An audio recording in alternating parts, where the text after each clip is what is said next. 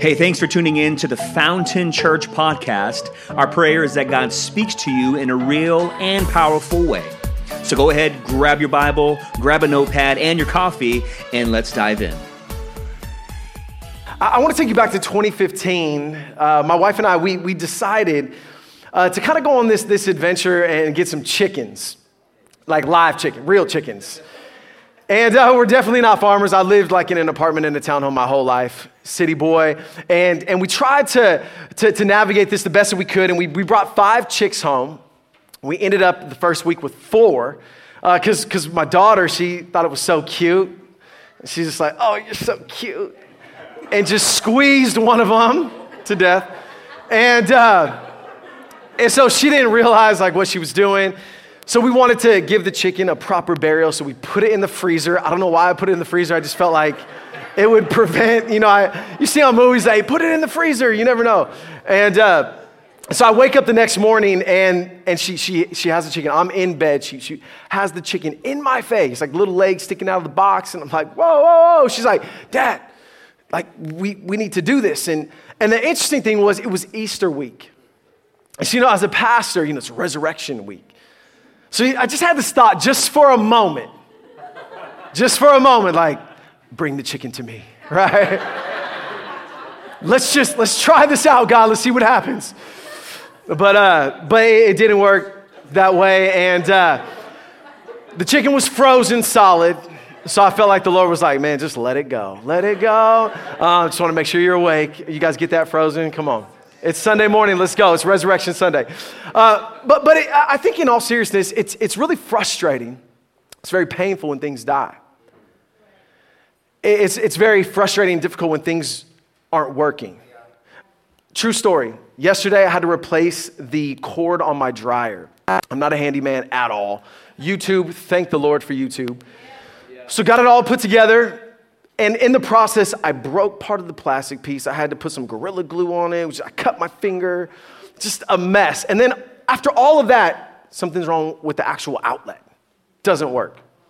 All right, no big deal. Take a breath. It's Easter week. Then I wake up this morning, bright and early, 5:15, take the dog out, feed him, all that good stuff. Get in the car to come to church. Turn on the ignition. Wouldn't start. Battery's dead. Happy Easter, Pastor. Resurrection Sunday. And so I spent about 30, 40 minutes trying to, jump it and do all this crazy stuff. Finally, I'm like, nope, I'm just going to be late.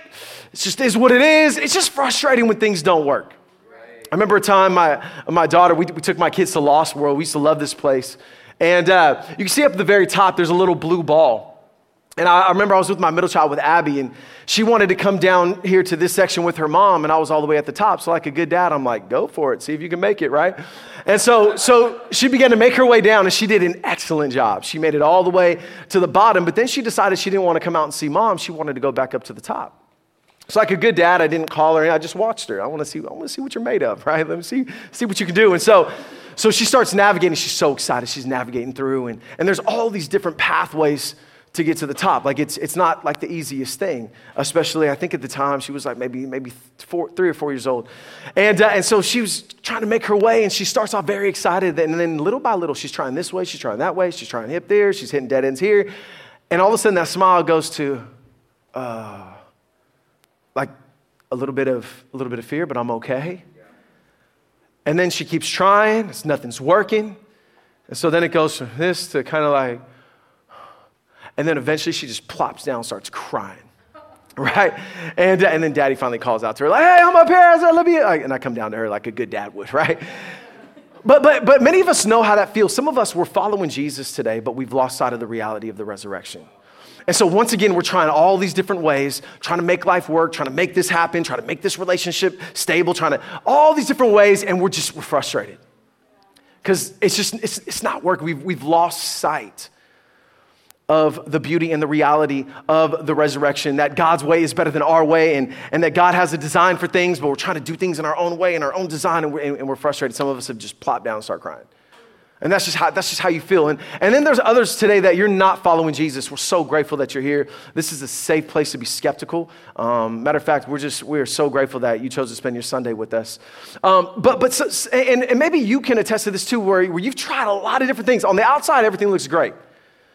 But inside, you've been navigating so many things, just trying to figure out how to make life work, how to find security, how to be happy, all these different things, and it's still ending up in the same result. There's this compulsion to go on to what's next. Like Rockefeller said, how much money is enough? He said, just a little bit more. Just that chase where you're kind of exhausted from it. You're sitting down, you're just like, man, God, and you're sitting down, and there's a cry in your heart. And I don't know what those areas are. Like what in your life right now is dead or dying? Like what is it? Is it emotional? Some of us are wrestling with emotional death right now. We're stressed out. We're diseased on the inside. There's this pressure that we feel. Maybe even some of you guys are under some financial pressure.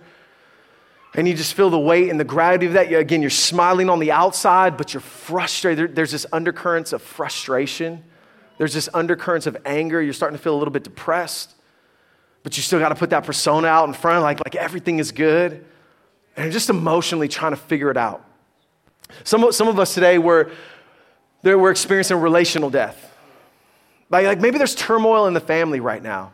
And here it is, another holiday, right? Where we get together and we're reminded of how broken we are. Or there's maybe a rift between you and a friend, and it's just been it's been there for a long time. Or maybe it's just happened and you feel that relationship starting to decay. Maybe there's been a betrayal. Maybe you're here today and you've experienced a divorce. Maybe it's been recent, maybe it's been some time now, but you're just still feeling the ramifications of that. And there's still some areas of your heart that you're just, oh man, you're just feeling it. And you're just trying to figure it out. Some of you today, you may have lost a loved one. I know that there are people in our church that recently have lost some loved ones. And I just imagine, again, just the pain that some of you are feeling today. And we've been praying for you and standing with you. As glorious as this time is, sometimes it does remind us of the reality of our brokenness. And sometimes the relational pain, it almost feels worse than the physical, right? It lingers for a long time. It hurts for long periods of time. There's not a quick fix. And then others of you may be actually experiencing some physical death. Like your body you're battling an illness, and maybe it's been progressing for a long period of time. You're unhealthy. You just feel like, your body's hurting and you're tired. You're just wore out. And there's just this pain. And sometimes the physical death starts to affect the relational and the emotional, right? It starts to take a toll on everything. And you just feel the weight and the gravity. You're just like, God, I can't do this anymore. I'm tired. And then I think the most important, probably because I'm a pastor, but also because I know the reality of this is some are experiencing spiritual death today. Where there's like this distance from God. And I think this is huge because this affects how we deal with all of the other ones. And there's this sense of you're alive and you're breathing, and you feel pretty good. If circumstances are going well, you're good. The moment things go wrong, you're a mess. But you can't let anybody know. So you got to keep it together, but only you know. And there's a sense of I'm alive and I'm breathing, and I maybe got a good job, maybe I'm off and I got a great career. Maybe everything is in place, but you still only feel like you're existing. And then some of you've been through some pain over this last season. And so it's messed you up a little bit. It's distorted your image of God. You're just like, man, I don't know anymore, God. I don't know if I can trust you. You become a little bit cynical and you feel it like your soul is dry. You feel thirsty. And then again, some of you, man, everything is great and you can't figure out why you're still unhappy. It's like, man, like all the boxes check. But there still seems to be this vacuum on the inside of me. And I'm trying to figure this out. The beautiful thing is, as followers of Jesus, we have this promise. Is that Romans chapter 8, verse 11, that the Spirit of God who raised Jesus from the dead lives in you. Now, if you're not a follower of Jesus, this is available to you. Like, it's not like special people get this. No, it's those who put their trust in Christ get this beautiful reality of the Spirit of God living on the inside of us. And just as God raised Jesus from the dead, He will give life to your mortal bodies by the same Spirit living on the inside of you. So can I just tell you that, listen, the same Holy Spirit power that rose Jesus from the dead is now alive and well in us. Like, that's huge. This phrase, mortal bodies, I looked it up in the Greek. In the original language, it has this notion of things that are subject to death. That the Spirit of God is able to give life to things that are subject to death, things that are liable to die. You see, the beauty of the resurrection of Jesus is the resurrection of Jesus just isn't an event that happened back in the day. The resurrection of Jesus by way of the Holy Spirit is to impact our everyday. Like this isn't just, hey, let's kind of, celebrate, hey, Jesus, all right, way to go, man. Let's move on with our life. No, it's the Spirit of God that's able to give life to our bodies every single day, no matter what we're going through, no matter what pain, no matter what suffering, no matter what is dead or what has been decaying, that there is hope, that there is healing, that there is life because of the resurrection. I love how C.S. Lewis says it. He says it this: Easter is death working backwards. Wow, so good. It's like death was like, gotcha! And Jesus was like, nope. Let's reverse that. Right? And so I would say, I would propose this, that if you're taking notes, you can jot this down, that Jesus wasted the grave so we wouldn't waste our life. So that our life wouldn't be wasted.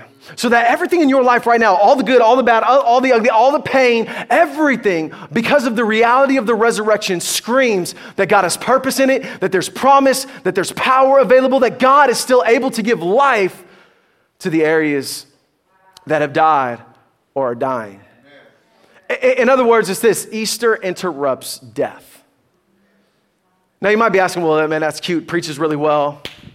Yes and amen. But how does that work, like, practically for me? What does that look like? What do I need to do? That's a great question. Like don't people who live like this, like, aren't they really special? Because here's the reality. Some of us, there are things that have died that aren't coming back. But can I just tell you, God can still bring life in the midst of that death. And I got so many stories that I could tell you about that beautiful reality. But he said, like, people who live like that, they must be special. Like, I don't know if I could really live like that, but I would totally disagree, and so would the Bible. In fact, the Apostle Paul was an average guy just like you and I. He has apostle in front of his name, so it sounds like he's special. No, he had a call on his life that he answered. God said, hey, I got plans for you. Paul said, all right, let's roll. And so Paul says it this way in the Message version. He says, we don't want you to be in the dark, friends, about how hard it was when all this came down on us in Asia province. He said, it was so bad. We didn't think we were going to make it. We felt like we had been sent to death row, that it was all over for us. As it turned out, it was the best thing that could have ever happened. Paul was just like, listen, I'm a real guy going through real life in need of a real God. I've been through some stuff. And he says, but man, it was the best thing that could have happened. What could be so good about that, Paul? Because instead of trusting our own strength, our own wits to get us out of it, we were forced to trust God totally. It's almost like when you're in the most difficult spot, which seems like the worst place, God's like, man, there's life in that spot. Because Paul said this way, he said, man, so we were forced to trust in God totally. Not a bad idea, since he's the God who raises the dead. Paul's like, I'm not anything special. I just said, hey, I think it's a good idea that we trust the one. We're facing death. We feel death at our doorstep. Let's just trust the one who raises the dead. And that in all of his pain and all of his hardship, he said, we're just going to look to God. That's fair game for everybody. That's an all play. He says in Romans chapter 4, he says, this is what the scriptures mean when God told him, I have made you the father of many nations, speaking of Abraham. Like, what motivated God to bless Abraham in such a way where he'd be a father of many nations? This happened because Abraham believed in the God who brings dead back to life and who creates new things out of nothing. He believed. You're like, what do I have to do? Believe. You're like, that's my problem. I have a really hard time with that believing part. Whole resurrection from the dead, cute, come to church, do my little thing. What are we eating for lunch? It's the believing part. And some of you as followers of Jesus, you've stopped believing. Like you've lost out, you've been through some things, and so it's just like you've lost your way.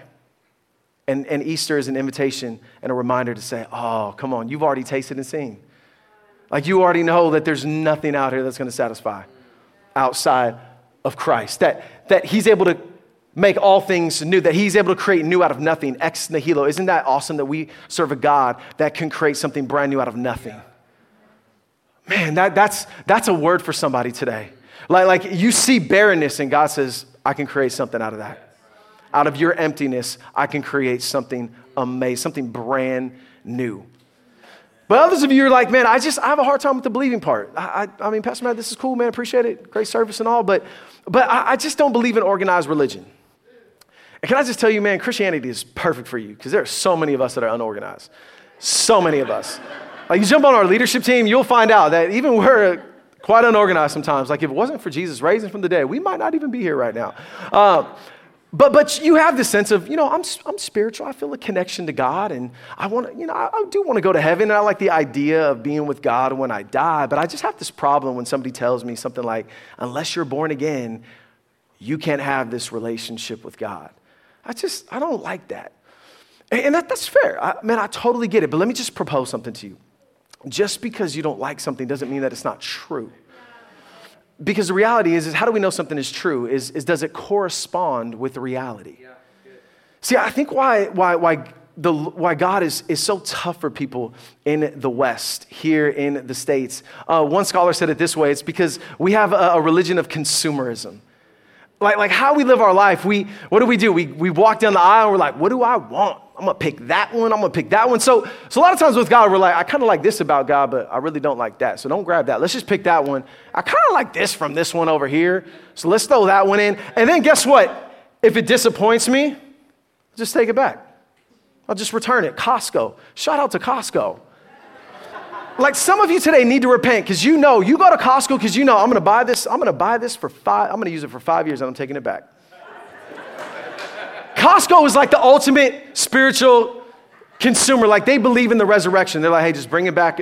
10 years, we'll bring it back to life. Some of you guys, you're guilty of that. You know it too. You're like, oh man, like God is speaking to him right now, right? But here's the deal: is I love what Mark Driscoll says. He says that God is not a product; He's a person. And God hasn't created you as a shopper, but a worshiper. See, if you're a shopper, you're only consumed with yourself. What do I want? You ever go to the store hungry? You're just like, oh man, you just throw like Jackie knows when I go to Trader Joe's hungry. Because I grab all this stuff. And we're just thinking about ourselves. But when you're in a relationship with somebody, a healthy, devoted, life-giving relationship, you should not only be thinking about yourself. Like all of a sudden your primary concern becomes that other person. And so now I'm not just thinking for myself, I'm thinking about my wife and my kids, like what's going to be best for them, what's going to be best for us, right? And I try to live like that. Sometimes in my relationship, it's all about me. Anybody there with me? But if you want to be in a relationship for a long time, you got to correct back quickly, right? You got to get back to, hey, let me think about you. Let me think how it's going to impact everybody else. And so the beautiful thing is God is not a product. He's a person that wants a relationship with you. Not a religion for you to join. A relationship for you to pursue, to get involved in. Now the trouble is this, though. Anybody ever been to a formal living room? And some of you guys have this in your house. Like nobody even lives here. Nobody even does life here. You just want everybody to see how awesome you are when they walk in your house. It's just pure. Got a Bible sitting on the little desk. And this, I don't know about you, but these rooms make me uncomfortable. My buddy Carlos, back in the day, his mom had a formal living room, plastic on the couch, and we hated that room. Like we just wanted to get through that room to the family room so we can sit down and relax and eat some food and do life. And some of us, we treat Easter like a formal living room, don't we? Like, man, you are lucky I came to this church. I'm just going to walk right through, and then we're out. Don't even look around. Just walk through. Don't say hi to anybody. I'm not here. You're not going to change me. Just going through. Right? And then some of us, our relationship with God has become like this now.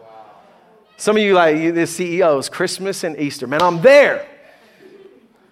But it's just a checkbox. It's like, hey, man, I kind of did my good, good. Yeah, we're glad you're here, but I'm saying there's so much more. God is not a product. He's a person. God's not just looking for you to check a little box that you read the Bible a little bit, you prayed a little bit. No, God wants to do life with you. See, the scary part is this, is some of our hearts are like a formal living room. Like we're like, hey, God, you can come in, just take off your shoes and don't disrupt anything. Like this isn't holy ground, but This is my ground. So you can come in, just don't touch anything. Don't go there. Just pass on through. And we're good. You good? I'm good. We're good. But how many of you guys know a relationship just doesn't work like that? A relationship disrupts things. And all the married people said amen. A relationship, it disturbs some things. You're going to get disappointed. You're going to get let down. There's going to be things that you don't quite understand. You're going to have to work through. And Jesus is like, listen, I don't want a formal living type of relationship with you. Let's get to the family room. I want to do life with you. I want to abide in you and you and me. He says in John 15:4, he says, abide in me and I in you. This word abide means to make your home in. He's like, man, let's relax. I want to make my home in you. And you make your home in me. And he says this, he says, as a branch cannot bear fruit by itself unless it abides in the vine, neither can you unless you abide in me.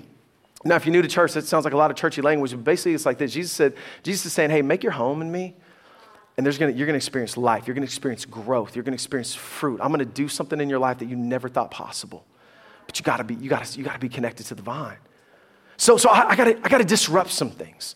So relationship with Jesus, number one, it disrupts our endings. Easter disrupts our endings. Anybody see a movie that you thought you knew the ending, but it wasn't? Or you expected something better and it was disappointment? I remember when Jackie got her wisdom teeth pulled, we watched, it was when Lost, remember that series Lost was on Netflix? We binge watched that thing for like 2 days. No kids, we didn't have kids yet. We're just like, let's stay in bed and watch Lost. And at the end, so we finally get to the end. And it was the most disappointing ending. Like they had me on the hook the whole time. And I'm like, that was the end? Never watching these things again, right? True story, never watched another series. Jackie's still like, hey, it's okay. You need some freedom. We can talk, we can walk you through this. I'm like, no, I'm never watching that. What about A Beautiful Mind? Anybody ever see A Beautiful Mind? That whole time you're watching, spoiler alert, the whole time you're watching, there's all these characters in the film, and then all of a sudden you realize at the end they're all figments of his imagination. And then it messes up the whole movie. You're like, I got to go back and watch it all over again. Perfect for marketing, horrible if you're a consumer, right? Like, I got to go back and watch this movie all over again. And so here's this context. The disciples are afraid. Jesus is dead. He was crucified on a cross. They're hiding from the Jews. They don't want to get killed. It's the third day, and the women go out to bring some spices to the tomb. And it says in Luke chapter 24, verse 21, but on the first day of the week, at early dawn, they went to the tomb taking spices they had prepared. But Jesus is about to disrupt this ending. Because this anointing of the tomb of Jesus was an act of love. What they would bring the spices for is to cover up the stench, the decaying body. And so the women come into the tomb in the morning with spices. What it basically reveals is, like the disciples, they did not believe that Jesus was going to rise. They did not believe. Like, they looked at the cross, they watched it. They're like, man, that dude is not coming back after that. It was too brutal, too horrific. And so they're bringing spices down to the place where they cannot change. I'm not going to be able to change this. He's dead. It's impossible. I'm bringing the spices down to what's over, to the finality. At least we can do is pay respect and cover the stench. But we know in this moment that we're expecting not life, but the smell of death. We're not expecting life at all. In other words, they saw through this lens of God is nowhere. God is like he's dead. Like, after 400 years, Jesus comes. 400 years of silence, Jesus comes on the scene. Miracles, power, all these different things. And now once again, we're lost. We don't know what to do. We thought you were the one, and now you're dead. But how many of you guys know sometimes we presume things dead that God said, that's not supposed to die? Like, I wonder how many things in our life that we have killed that God said, no, I want that could live. Like, I wonder how many relationships could have been spared and that God said, listen, I didn't want it to end that way. I wanted that to live, but we couldn't see it. God, you're nowhere in this. You're dead. You're not here. And so as a result, what happens? We let go of the fight. We lose hope. We give up faith. And something that was never supposed to die, what do? We bring spices. Proverbial spices. Let me just try this to cover up the stench of this. Let me try to get this to cover up the mess here. Let me try to use this to cover up my pain. Let me try to use this to cover up my hypocrisy. Let me use this to kind of cover up my dead religion or fill my persona and my pride because I got to feel good about something. Let me just bring some spices because the reality is these things aren't living. So the best thing I can do is try to cover up the smell. I just don't see him here. And can I just tell you that there are some people in our church right now. I talked to a woman this last week, just lost her husband to cancer. Everything about her life says everything should be dead. But she's like, Pastor Matt, we've made peace with God. Our faith is strong. It's painful. It's agonizing. But we're moving at. We're trusting God in this. Faith is still on the rise. We have some families in our church who lost some little ones. And you just imagine how tragic that is. As I talk to them, their faith inspires me. Because I'm like, man, it'd be so easy for you to just to be like, God is nowhere. We have another gentleman in our church who has cancer right now, and I'm texting him the other day, and he's just still, him and his wife are just still, just so full. He's on his way to get radiation on his head. And he's like, I always had a couple screws loose up there. Just we're holding on. We haven't moved. Whether it's in this life or the next life, we know that God is the God who raises the dead. While everybody else sees God is nowhere, we see God is now here. We see God is now here. Not God is nowhere. That God is now here. And everything right now about their life says your faith, your hope, your joy, everything should be dead. And they're like, nope, because God is now here.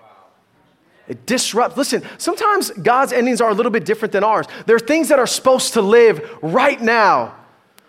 Don't render them dead. Don't lose sight of this reality that God is now here. Not God is nowhere. No, God is now here. But then there's some things in our life that need to die. Like we keep trying to resurrect them back up. And God's like, that needs to die. You need to let that go. Leave it alone. Have you guys ever experienced that beautiful reality of the Lord saying, don't pick that up. Don't do that. No, not it. And you're like, it's all good, Lord. I'm just resurrect, come back. And listen, and some of us, it's that sin that so easily entangles us. And the Lord's like, let that die. Like I died and rose so that you wouldn't be a slave to that anymore. Why do you keep going back? There's some things, our pride, our anger, our unbelief that God's like, you don't let it die yet? Because here's a beautiful thing. If we're going to abide in him, if we're going to make our home in him, that a vine cannot produce fruit, a branch cannot produce fruit unless it abides in the vine. But a great vintner, what do? They always prune the branches. Why? For more fruitfulness. So there's some things that God is like, yeah, we need to cut that off. Because it's not healthy. Like there's some relationships, not marriages, but some relationships in there that should have died a long time ago. Like, and you know it. You're like, I should not be with this person. And you keep falling in, you just keep giving way, and it's just dysfunctional and a mess. And God is like, man, let it go. I want you to grow. I have something so much better for you. God's endings are different than our endings. Easter disrupts our endings. The second thing is this. Easter disrupts our doubts. It disrupts our doubts.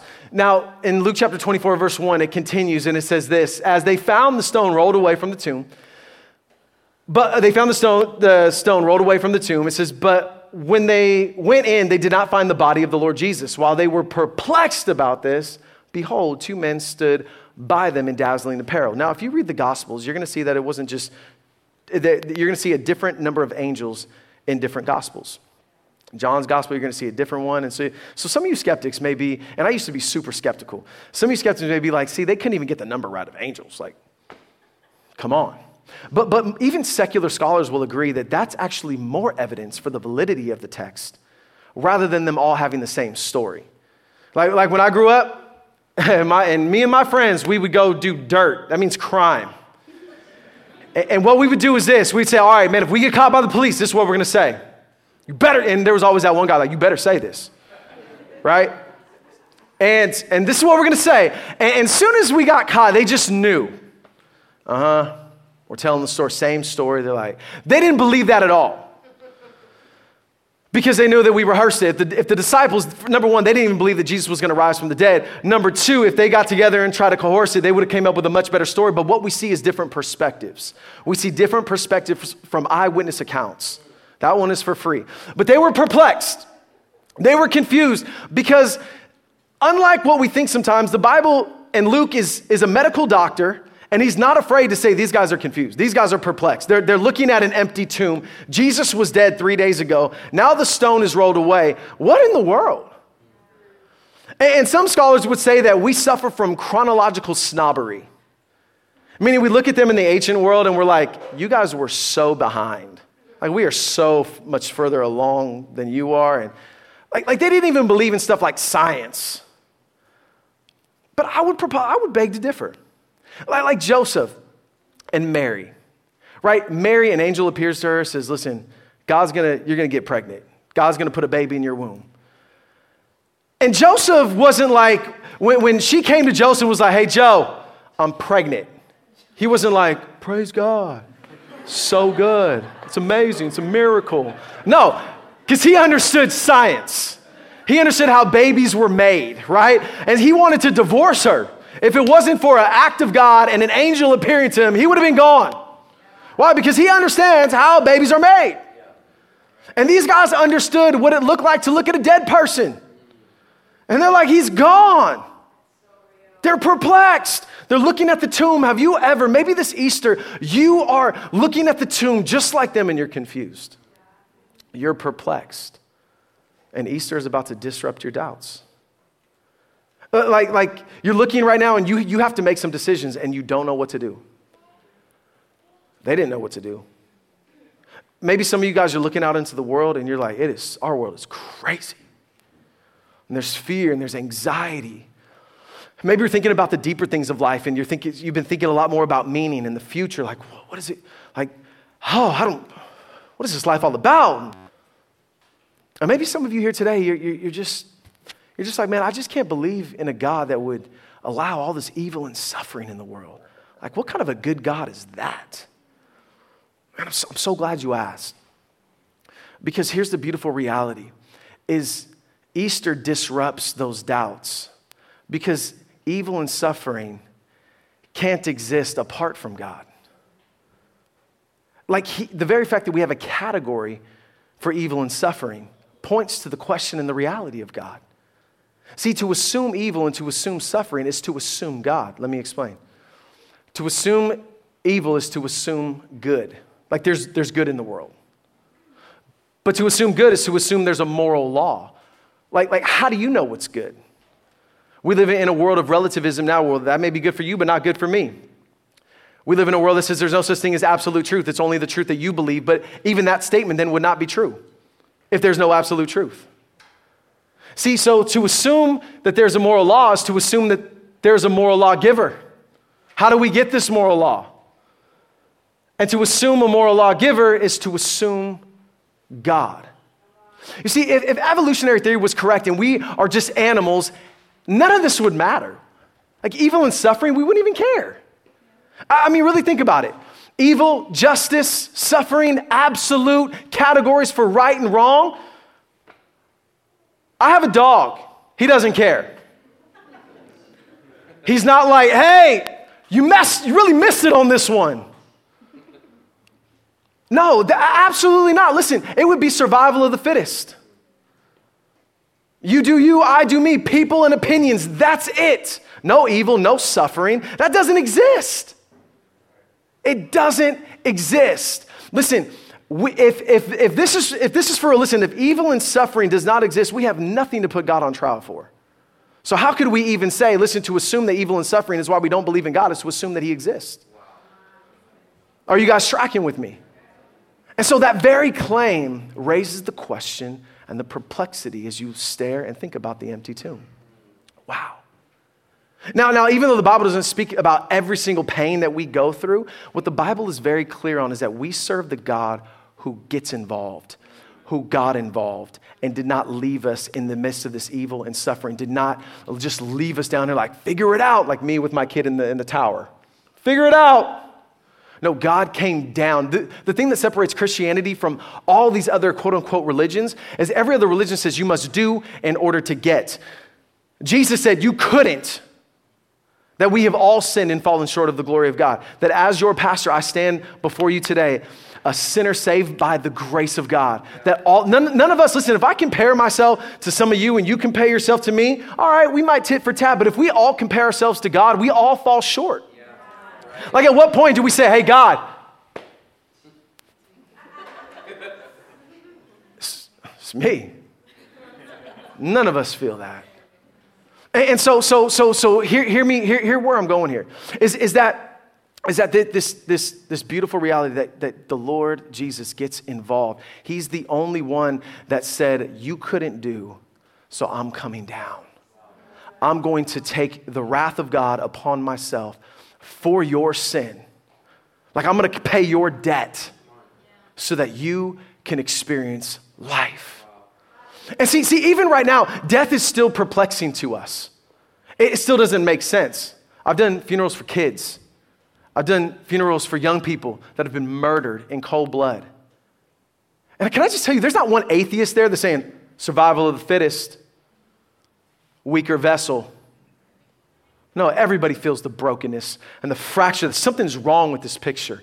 Like no parents have to bury their child. Or like, what in the world? Something's wrong, yes. There is evil, there is suffering, there is a real God who came to do something about it. Everybody feels the gravity. What you're feeling in that moment is the brokenness as a result of sin entering into humanity and fracturing everything. That's why we look at evil and suffering and death and we say something is wrong. It's not right. The only way that is possible is because God has written this moral law into our hearts. In fact, the Bible says in Ecclesiastes chapter 3 that God has written eternity on the hearts of every man and woman. That's why death is perplexing, because we know that it's not supposed to be like this. And Jesus enters in and makes a way. Makes a way. So Easter interrupts our doubts. Lastly, Easter interrupts our fear. It disrupts our fear.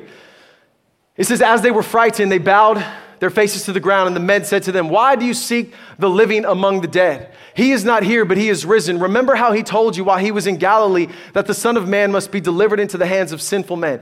He died for our sin, took our payment. Like you and I deserve the wrath of God because of our sin. It may be hard to bear. You may not like to hear that, but it's the truth. But Jesus said, you don't have to pay for that. I'm going to pay on the cross. And he says, I must be crucified, and on the third day I'm going to rise. And then the women were like, oh yeah. And they remembered his words. See, so many of us were still seeking the living among dead things. Why? Because we either have forgotten or we've never known his words. And when the resurrection, when they get this reality of the resurrection, fear goes away, they run back and they tell the 11. And most of the disciples, even then, were like, this is a fairy tale. Serious? Get out of here. Except Peter. It says that Peter got up at once and ran to the empty tomb. And he says that he looked in and he's just like, and he marveled.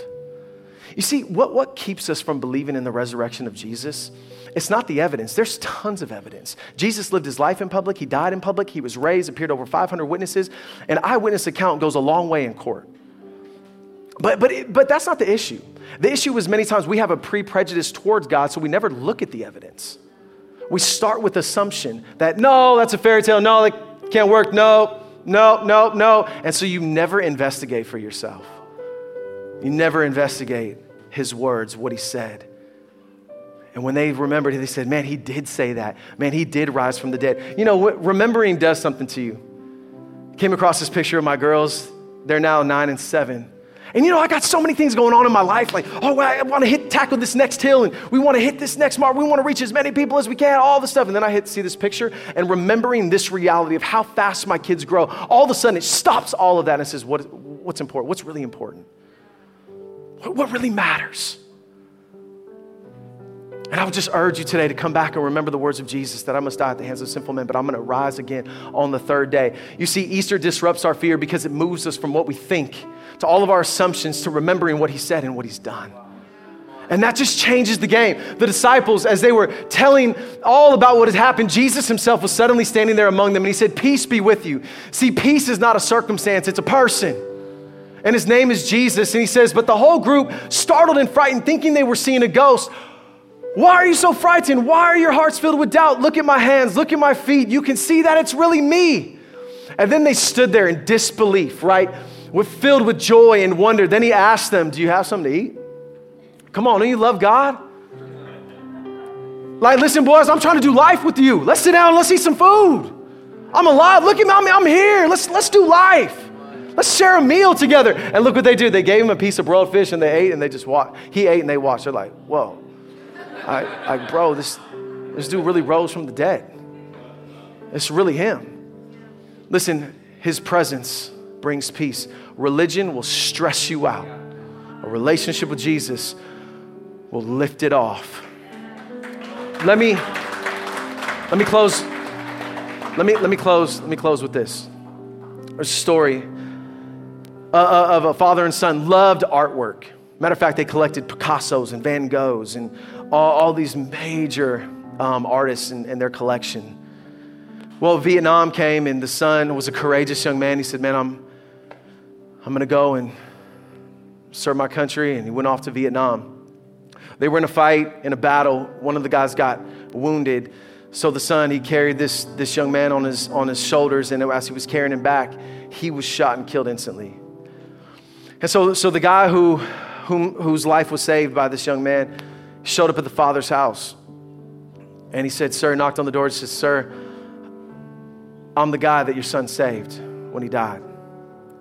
He said, I can never repay you. I don't even know what to do. He said, but he told me how much you guys liked art. So I painted you a portrait of your son. That's all I got. And the father was overwhelmed. He's like, man, you really captured his emotion, everything. So the father took it and looked at it often, put it on the mantle, made it prominent over every other painting. About a year later, he died. And they were getting ready to auction off the estate. And so the auctioneer took the gavel and hit it and said, the auction is in session. And he started with the painting of the son. I said, can I get 100? Silence. So he just persisted. Come on, can somebody want to buy this painting? Can we start with the $100? And there was kind of a shuffle in the crowd. They were like, listen, after a period of time, like, come on, let's get on with it. Nobody wants the painting. Let's get on to the other ones.